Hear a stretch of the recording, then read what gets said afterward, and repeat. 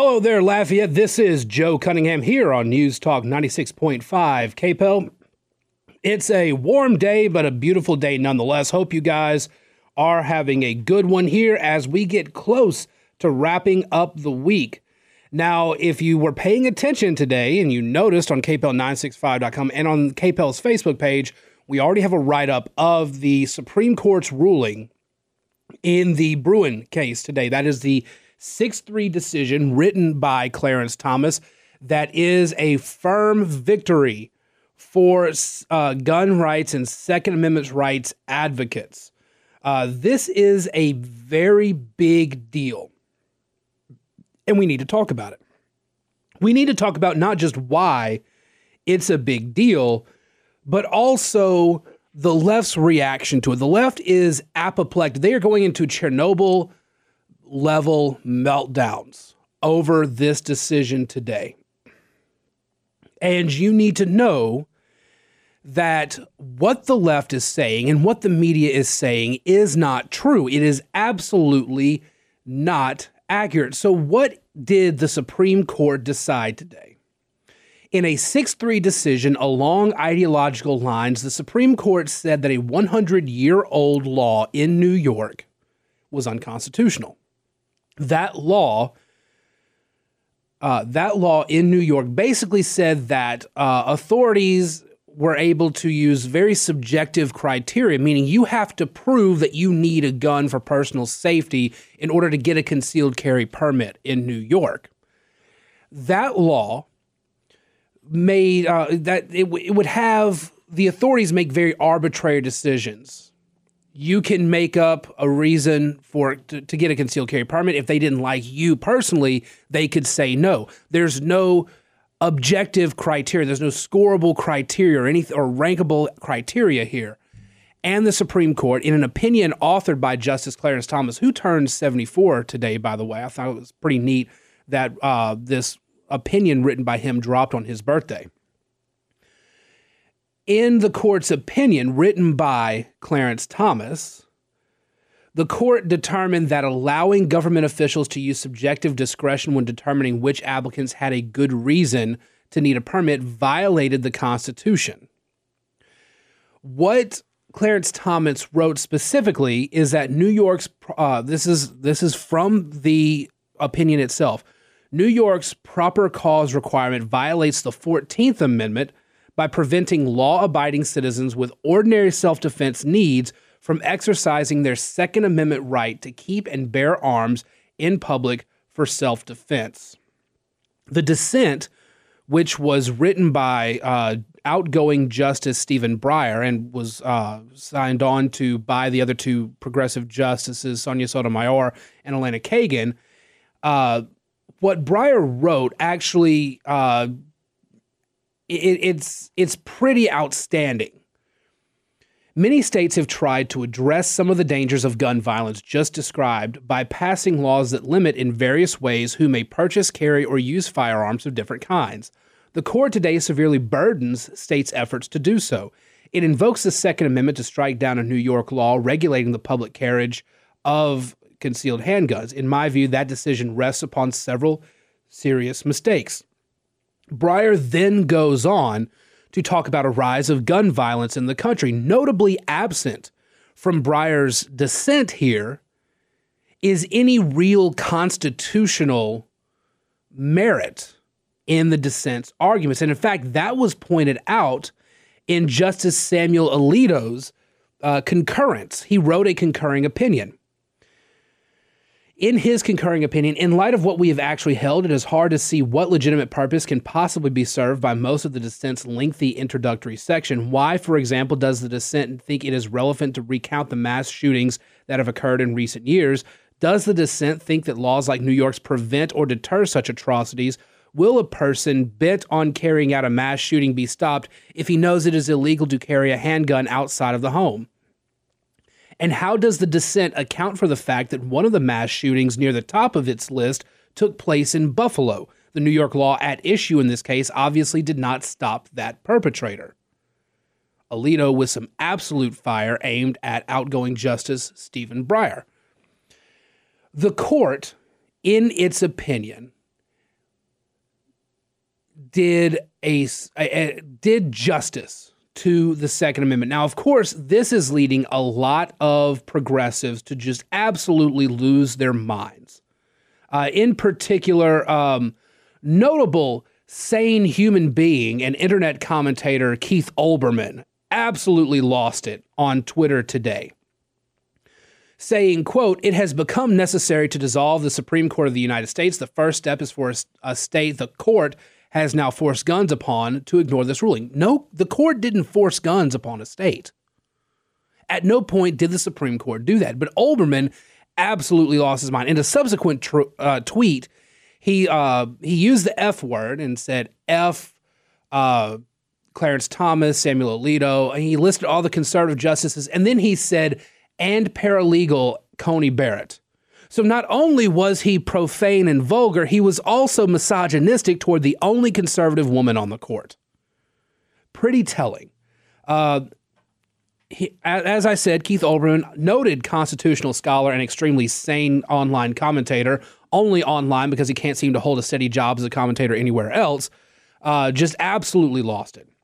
You had others, Jeffrey Toobin, CNN sexual deviant and legal analyst, said Second Amendment equals the First Amendment. You have the right to speak without prior permission from the government or regulation of content, so you have the right to carry a weapon without prior permission or regulations from government. Jeffrey Toobin is being sarcastic there. He does not like that. But what he's actually writing is exactly what the founders intended. You have former U.S. Attorney Preet Bharara, who says on Twitter, SCOTUS neither read the room nor the Constitution correctly. I'm pretty sure SCOTUS did read the Constitution because they followed the Second Amendment and the 14th Amendment. Neil Katyal, a former acting U.S. solicitor, said it's going to be very weird if the Supreme Court ends a constitutional right to obtain abortion next week, saying it should be left to the states to decide, right after it just imposed a constitutional right to concealed carry of firearms, saying it cannot be left up to the states to decide. This Neil Katyal, former U.S. Solicitor General, also a former Supreme Court lawyer, seems to be mistaken. It's not very weird at all for the Supreme Court to say that you have a universal right to conceal carry, but not to say that you have that universal right for an abortion. Most legal scholars would contend that that's because the Constitution explicitly states that your right to keep and bear arms shall not be infringed. It does not say that about abortion. Why? Because the right to abortion doesn't exist in the Constitution. But the left is losing their minds over this. The media is going to continue to talk about how apocalyptic this is in the legal community. And I have bad news. Tomorrow is the last scheduled day of the Supreme Court's term. It's the last day they're scheduled to release opinions. At best, they can add a day or two next week, but it's now very likely, and I told you guys this would happen when the Dobbs opinion, the draft opinion leaked. I told you guys then, the end of June. The end of June is when we're going to see the Dobbs opinion actually drop. And it could very well drop tomorrow. Now, if you have a 1-2 punch of a big Second Amendment win today and overturning Roe versus Wade tomorrow, the left, the media, Democrats in Congress, they are all going to flip out and lose their minds. And they're going to try so very hard to campaign on this, and they think is going to motivate their voters. There's a problem, though. And I'll explain that problem right after this break. You're listening to the Joe Cunningham Show, News Talk 96.5 KPEL. We'll be back after this obscene profit timeout, as Rush Limbaugh would have said. Welcome back to the Joe Cunningham Show here on News Talk 96.5 KPEL. Yeah, the left is losing their minds over today's Supreme Court decision in the Bruen case. It's a big win for Second Amendment advocates. And I have the story written at kpel965.com. Also, going live just moments ago was today's show notes, also at kpel965.com. So you can go to the website. A win for the Second Amendment. That's today's show notes. It breaks this down. I want to read from the Firearms Policy Coalition, one of the big gun rights groups that was celebrating today's victory. When they kind of break down what what the Supreme Court actually said. I want to read these bullet points to you because it's important that you understand just how big a win this was. The court expressly rejected the two-step approach often employed by lower courts since the McDonald-Chicago decision in 2010, saying that the Constitution demands a test rooted in the Second Amendment's text as informed by history. The court held that when the Second Amendment's plain text covers an individual's conduct, the Constitution presumptively protects that conduct. Quoting the McDonald plurality opinion, the court held that the constitutional right to bear arms in public for self-defense is not a second-class right, subject to an entirely different body of rules than the other Bill of Rights guarantees. The court also said that we know of no other constitutional right that an individual may exercise only after demonstrating to government officers some special need. That is not how the First Amendment works when it comes to unpopular speech or the free exercise of religion. It is not how the Sixth Amendment works when it comes to a defendant's right to confront the witnesses against him, and it is not how the Second Amendment works when it comes to public carry for self-defense.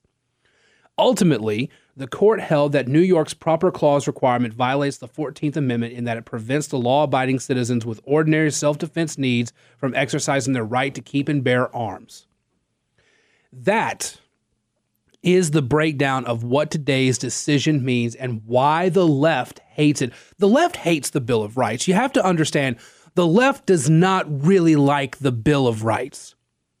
Do you know why? Because the left is the party, it is the political ideology, the political movement of government power. It believes that the government can solve all of our problems. And the Bill of Rights is a list of negative powers for the government. The Bill of Rights says what the government cannot do, and they hate that. They hate limits on the government. That's why they are so against the Second Amendment. That's why they've been making this big push against religion in the public square. That's why they really like it when social media companies can take down the platforms of powerful people. They don't like a list of powers stating what the government cannot do. But that is what the Bill of Rights does. It tells the government, you cannot do this. You cannot infringe somebody's right to speak publicly. You cannot infringe upon their ability to practice whatever religion they wish to, in the style they wish to. You cannot infringe on their ability to petition the government for a redress of grievances. You cannot infringe on their ability to keep and bear arms. But there's a problem coming down the pike. The Senate has cleared yet another hurdle that allows its gun control bipartisan measure to come up for a full vote. And we're expecting that vote either this afternoon or evening or tomorrow. And our own Bill Cassidy is one of the 14 Republicans that's fully on board with this bill. You have to understand, the most dangerous words that you can hear come out of a politician's mouth is we have to do something. There are no scarier 5 words that you can hear any politician say. We have to do something. When you hear a politician say that, pack up the wife, the kids, the money, empty out the bank account, go head to the hills because they are coming for you in some way. They are still pushing red flag laws. They are still pushing for a framework, a structure for red flag laws to give to other states so that the states may pass their red flag laws. Did you know that the Bipartisan Community Safety Act, did you know it takes 25 pages in the bill to actually address guns in any way? There is no gun measure in that bill for the first 25 pages of the bill. Instead, it goes into the red flag stuff. It goes into mental health stuff. And don't get me wrong, I've been preaching about the mental health crisis. I think we should do more. I said yesterday, I fully advocate taking the mental health stuff and putting that in a separate bill. That's the bulk of the money that's being spent by this bill. And I'm in favor of passing that. But the red flag stuff, it's a due process nightmare waiting to happen. Y'all remember when the IRS was caught going after conservative organizations going after their tax exempt status because of how they of their political affiliation. Y'all remember that? Now imagine that power in the hands of government agencies should somebody accuse you of being a lunatic because of what you believe, and the state can come and take away your ability to have a gun. That's what a red flag law ultimately can lead to. And for anybody who says stop with the slippery slope nonsense, every time the slippery slope has been used and has been laughed off by the left then turns around and makes the slippery slope actually happen. It's not a far-fetched statement to say that a red flag law can lead to abuse over political enemies. It's not a far-fetched thought. And that's the big concern that you have to have with red flag laws. Some of the measures in there, with the exception of making it harder for anybody between the ages of 18 and 20, making it harder, making it longer for that they have to wait in order to get a gun. Some of the measures in there I actually am okay with, even if it is gun control. I think that they are relatively harmless. But red flag laws and that measure to make an adult wait longer, and yes, 18 to 20, legally an adult, the measures to make an illegal adult wait longer, it's absurd. It's not good policy. And the thing is, the Democrats are excited about this because Republicans have opened the door. Now Republicans can, now the Democrats can go back and say, well, you compromised on this one. Why won't you compromise on this one? They'll pressure them and they will continue to say, we have to do something. Let's take a break. When we come back, there is a clip that I want to try to play for y'all to explain just how bad the situation is for the Democrats. All that and more here on the Joe Cunningham Show, News Talk 96.5 KPEL. Welcome back to the Joe Cunningham Show, News Talk 96.5 KPEL, 232-1542. If you want to call in, be part of the conversation. You can also reach out on Twitter at Joe P. Cunningham there, Facebook.com/Joe Cunningham Show, or you can email me, joe@redstate.com. Joe Biden's highest favorable rating in the polling average since he took office is 55.8%. That was at the very beginning. His unfavorable rating right now is 56.1. That's on average. He is averaging in the polls 56.1% disapproval, unfavorable. His unfavorable rating is right now higher than his highest favorable rating since he took office. He has never been as popular as he is unpopular right this minute. And Democrats are heading for the hills. I want to play this clip. This was on CNN with CNN's John Berman, and I have to clarify. This is a clip from Joe Cunningham, the guy running for governor in South Carolina. This is not Joe Cunningham, the voice talking to you right now. There's two Joe Cunninghams out there. I apologize for the confusion. This is South Carolina Democratic gubernatorial candidate Joe Cunningham on Joe Biden. Listen to this. You just gave me. You think Joe Biden is too old to run for re-election. Is that what you're saying? Yeah, I think we need to have a new generation of leadership emerge. And this is, and that means Jim Clyburn should retire as well, you think? Again, this is looking, we only know if Majority Whip will be running in 2024. And again, I appreciate all of his service and what he's done for our country. And it's nothing personal. I get along fine with him. But as we look towards the future, we got to be looking to provide a new vision. That was Democratic gubernatorial candidate Joe Cunningham of South Carolina saying Joe Biden's too old to run for president. And he's right. It's kind of elder abuse right now to put Joe Biden out there day in and day out and listen to the things he has to say, only for his White House to have to come in behind him and clean up the message.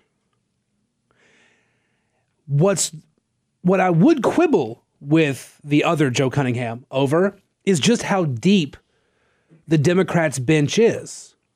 Who exactly would run for president behind Joe Biden in 2024? Who would take his spot? Pete Buttigieg has all but disappeared while there's a gasoline crisis going on. The guy in charge of transportation is nowhere to be seen on this issue. He was also nowhere to be seen while the ports were still crowded and there was no way for the supply chain to recover because unions were going on strike. The harbors, the docks, they were all overcrowded. Pete Buttigieg is nowhere to be seen, and he's constantly kind of been tossed around as the alternative to maybe Kamala Harris. Kamala Harris can't run for president. She dropped out before Iowa even happened in 2020. And right now, as much as Joe Biden's poll numbers stink, remember I mentioned a New Hampshire poll that had Ron DeSantis at 39% support among Republicans and Donald Trump at 37%. Everybody was talking about that, including me. You know what was buried in that poll? Kamala Harris's favorability to unfavorability is 23 to 64. It's 13 points lower than Joe Biden's favorability. Kamala Harris is 13 points more unfavorable than Joe Biden. She can't run for president in 2024. Pete Buttigieg can't. There's nobody else in the Biden administration who could. So what about Republicans from the rest of the country? Let's see. Who is there? Stacey Abrams is about to lose in Georgia for a second time. She can't run again. She can't even win her home state. Stacey Abrams has only ever won one election. That was for a state legislative seat in Georgia. Beto O'Rourke consistently fails. He's going to lose in Texas in his bid for governor. Nobody's even talking about Beto O'Rourke right now. There's nobody in the swing state of Florida to be able to challenge Ron DeSantis. He's going to escape. That his worst case scenario is that he's got to go up against Charlie Crist again. I say again, Charlie Crist is running again. DeSantis has never gone up against him, but Ron DeSantis is going to win that one very, very easily.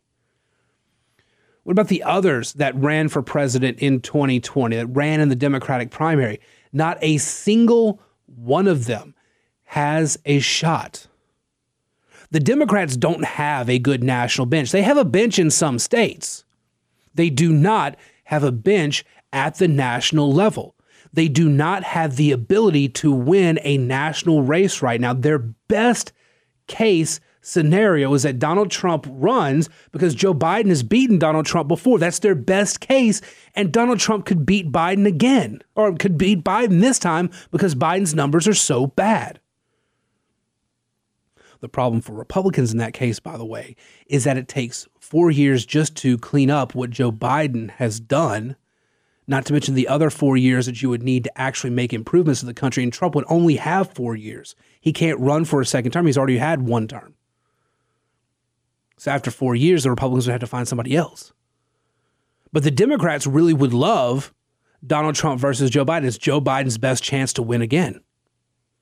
And even then, it's not a guarantee. Joe Biden's numbers are so abysmal, Democrats are running away. You have this Democratic gubernatorial candidate in South Carolina saying, yeah, Joe Biden's too old. We need somebody else. We need a new generation of leadership. The Democrats don't have it. But I have said it before, and I will say it again. The best hope for the Democrats is the fact that the Republican Party chooses horrible Senate candidates and horrible leaders. So long as you have Kevin McCarthy in charge of the Republicans in the House, so long as state Republican parties are picking Mehmet Oz and and Eric Greitens in Missouri, as long as they're picking terrible candidates, the Republicans will never quite be as dominant as they should be. But it's bad for the Democrats. Just on the raw politics of the whole situation, every number indicates a bloodbath.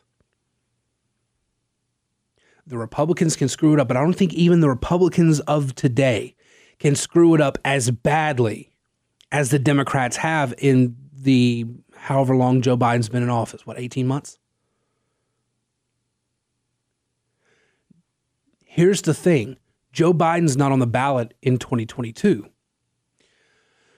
but every Democrat is tied to his policy.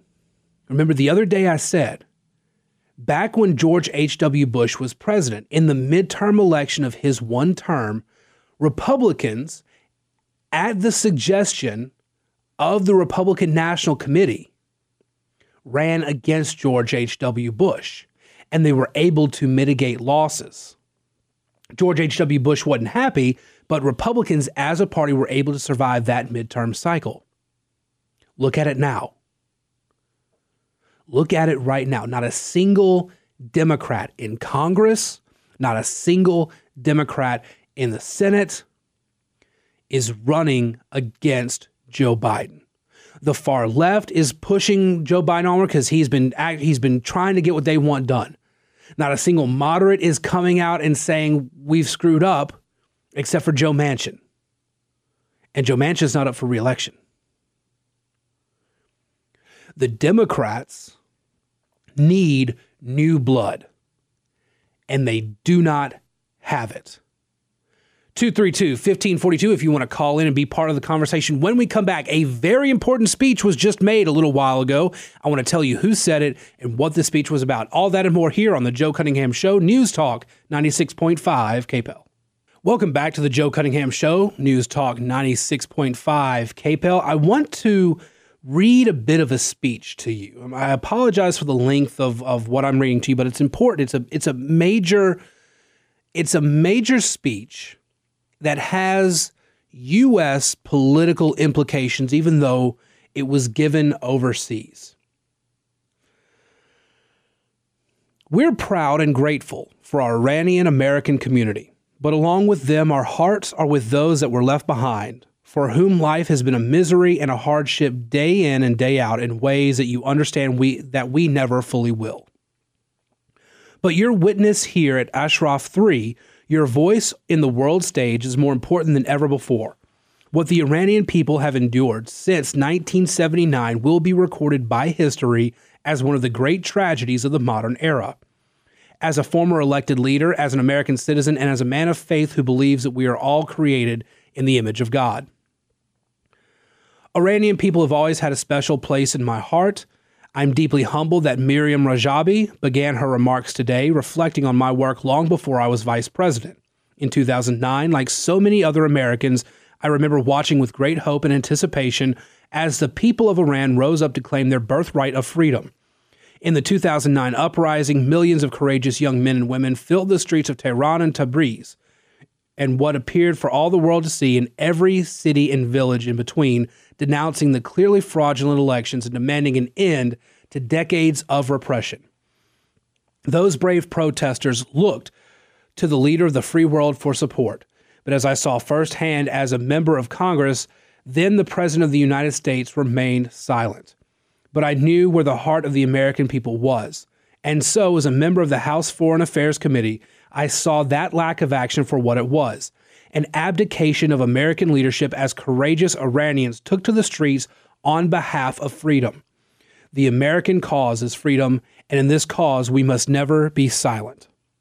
That was Mike Pence speaking overseas today to the People's Mojahedin Organization of Iran, a resistance in exile. They're actually in exile from Iran, but they are the opposition to the Iranian regime. They want to bring freedom and democracy to Iran. The current regime in Iran is hostile to the United States, and it is hostile to freedoms. Remember the Arab Spring. That's what Mike Pence was referencing in his speech. Remember the Arab Spring when America stood silently by as a rigged election led to the regime staying in power. The regime then cut off the internet access of protesters in the streets all throughout Iran, cutting off their communication with the outside world, cutting off their ability to communicate with the rest of the world, the fraud that was happening and the abuses that were happening under Iran, under Iran's ruling class. And Mike Pence is right. The American cause is freedom. We should never be silent about that cause.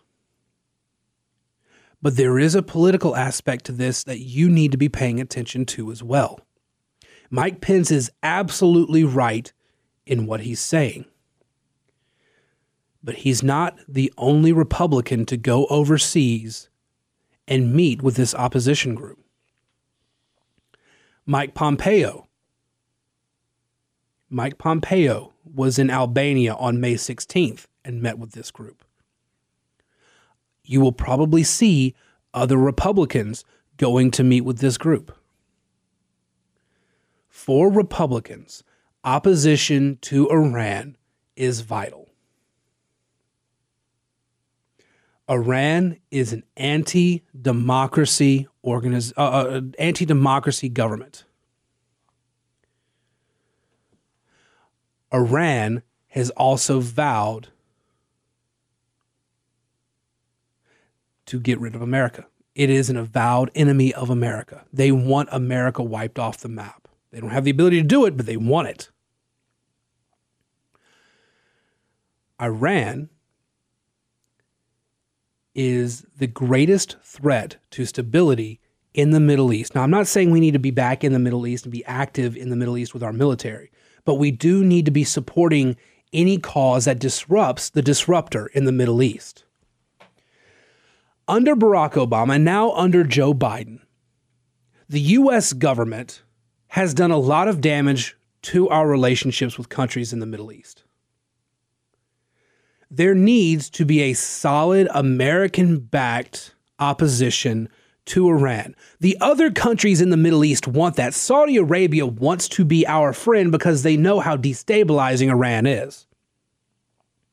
The Abraham Accords, the biggest foreign policy victory of the Trump administration, was signed in part by Middle Eastern countries, by Arab nations and Israel, not because the United States asked them to, although that was a part of it, but because the United States is the biggest opponent of Iran on the global stage.